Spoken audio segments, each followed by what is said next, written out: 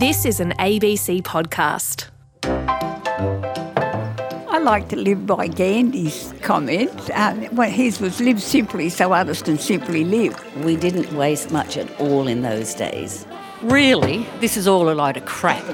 If people just lived like we lived many years ago, we wouldn't be having these conversations. Get your together. Oh, I love it. No, that's it. That's good. All right. It's okay for you to say. You're nanas. The world was a bit different when you were my age. I'm freaking busy. I've got a super demanding full-time job, I've got 2 kids to raise, and I've got this never-ending to-do list. And on top of that, I've inherited a sick planet. Ice caps are melting, forests are burning, animals are dying. It's overwhelming. I don't have time for planting new rainforests. I don't even have time for making beeswax wraps. But I know. Deep down, I've got to do something. So that's why I'm going to learn one new little green habit at a time. I've pulled together some experts and everyday people to help us all live a little greener. By small fish. We should all stop using glitter. A little sprinkle of cinnamon acts as a dry shampoo. If you're currently wrapping your children's sandwiches in Glad Wrap, just change that. See? It's practical stuff. I'm discovering heaps of little changes you can make that'll have a big impact on the planet. But first, I want to start with some people who were living green long before we even called it that. Hi, I'm Fee Poole, and this is my husband Pete. Hi there. And our 2 boys. Hi, I'm Hunter. Hi, I'm Oscar. And we're learning ways to be greener. Join us. You can learn too. A little green pod. Yippee! I'm at a ladies' lunch where the average age is 80. And I just know these ladies, they're going to be full of advice on how we can learn from the past to live greener today. Okay, nanas, you're letting me call you that because there are too many of you to introduce. You say that we should live simply. How do we put that into practice when we're shopping? I think it mainly comes down to planning. At the beginning of the week, my mother would plan the whole week's meals, and then she would shop accordingly, and if it wasn't on the list, she didn't buy it. There was no impulse buying. It's a good tip. No impulse buying. If you go to the supermarket when you're hungry, that's when you're going to buy stuff that you really don't need. That's a good point, because it's also important to cut down on food waste if we want to save the planet. In fact, these days, 1/3 of food produced for human consumption across the world goes to waste every year. 1/3. And if it's not composted properly, it rots in landfill and turns into methane. So, do you have any other tips for saving food from the bin? We always had a dripping tin, and you'd cook your sausages and the fat would always go into the dripping tin, and that's what we'd use. We'd never had oil. No. You'd never buy olive oil or... No. It's always castor oil. Castor oil for the cars? No. Castor oil. To go to the toilet. Trust you to say that, Ruth. What about how you used to cook? We never ever had a microwave, but everything was boiled and usually cooked far too much to what we like now. Meat and 3 overcooked veg. And when you'd boil the vegetables, you'd keep the water for the soup that you'd be making. You'd always have a soup on the go, would you, Ruth? Especially in the wintertime, yeah. And also we had a shop in Chatswood that we could buy broken biscuits for a penny. So that's where sort of the defected products went, and you could buy those? Yes, it was great. After school we did that in the afternoons. Now that would all just go to landfill? Yes, that's right. That was fun. And what about plastic? How did you manage without all that plastic back in the day? We just had our calico bag, and we used to even go out in the bush and get the lawyer cane, and I'd help my mum make lawyer cane baskets, and then you'd take that basket shopping. Now we buy our baskets from African countries. We used to get our meat wrapped up in newspaper or white paper, and we'd keep all that white paper, and we'd use that when we were kids. We used to use that to cover our books or make paper chains or line your drawers. The household rubbish was always wrapped in newspaper before it went into the garbage. Yes. You lined the bin with paper? No, you didn't line the bin. Just each time you wanted to put something in the bin, you wrapped it in newspaper and put that in the rubbish bin. That's a great tip. And then your bin stays clean. And it's biodegradable. Well, if you lived without plastic, there's no reason we can't too. Here's a tip. Buy your bread from a bakery rather than a supermarket. And they should be happy to put it in a reusable bag if you take one along. Glass milk bottles are also making a comeback.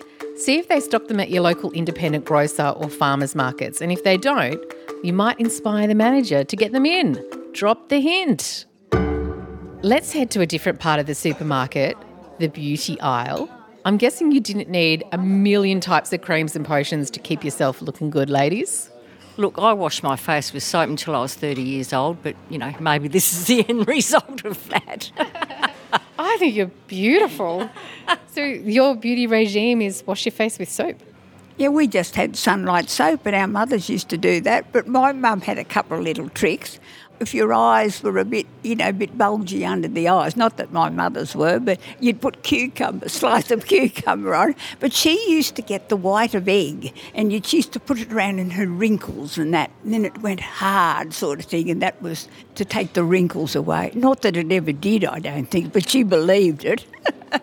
Gosh, in my day I never used moisturisers or anything like that. Cold water. That was it. You wash your face in cold water. With the Sunlight soap, we used to always have to wash our hair in Sunlight soap, but Mum used to sometimes put a little bit of vinegar in the water, the sort of the rinse water thing, and that was the conditioner, I suppose, or just make your hair shiny.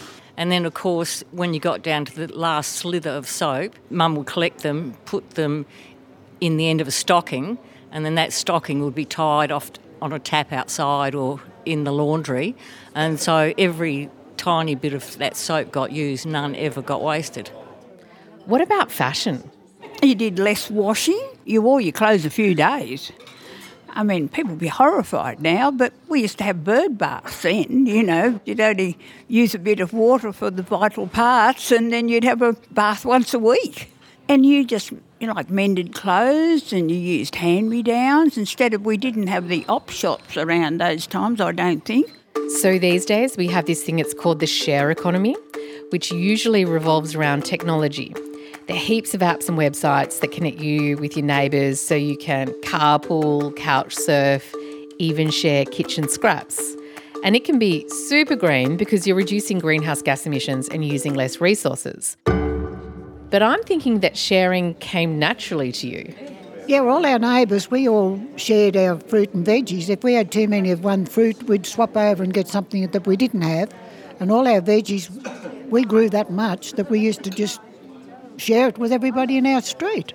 No problems. Were you the master of the cucumber? Oh, I love me cucumbers. And eggs, chooks, eggs. We had all that. Yep, everything. All shared. Yeah, we always shared things, but we only ate the food in season. That's the big difference from today. People get oranges that have come from California and someone from Lisbon and that, whereas we only ate the oranges or mandarins on our tree, the apples, the pears, peaches all came at different times. Yeah, it was wonderful. And then if you had a lot of bowerbirds that took the fruit, well, Dad would get out there with a little gun and you'd have satin bird soup that night for tea. Can't do that now, though. I love that one. Wow, guns? Sounds a bit dangerous. But I am a bit of a worrywart. I don't even let my kids walk to school even though it's just a few blocks away.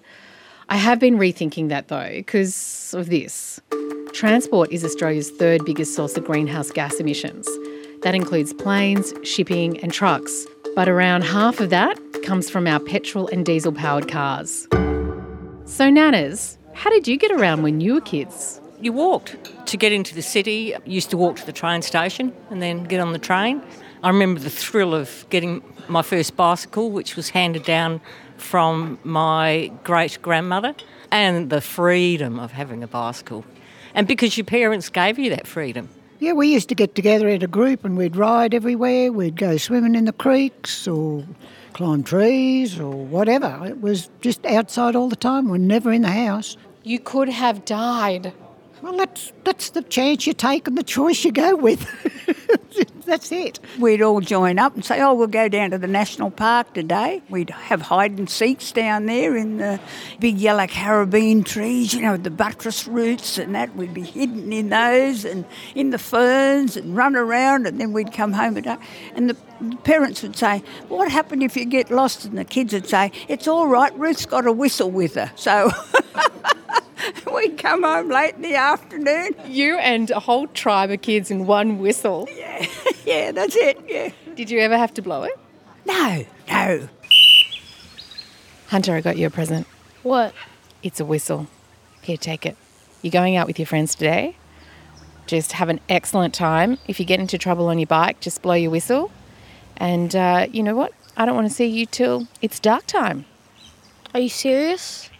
Yeah, totally serious. Go party like it's 1959. Okay.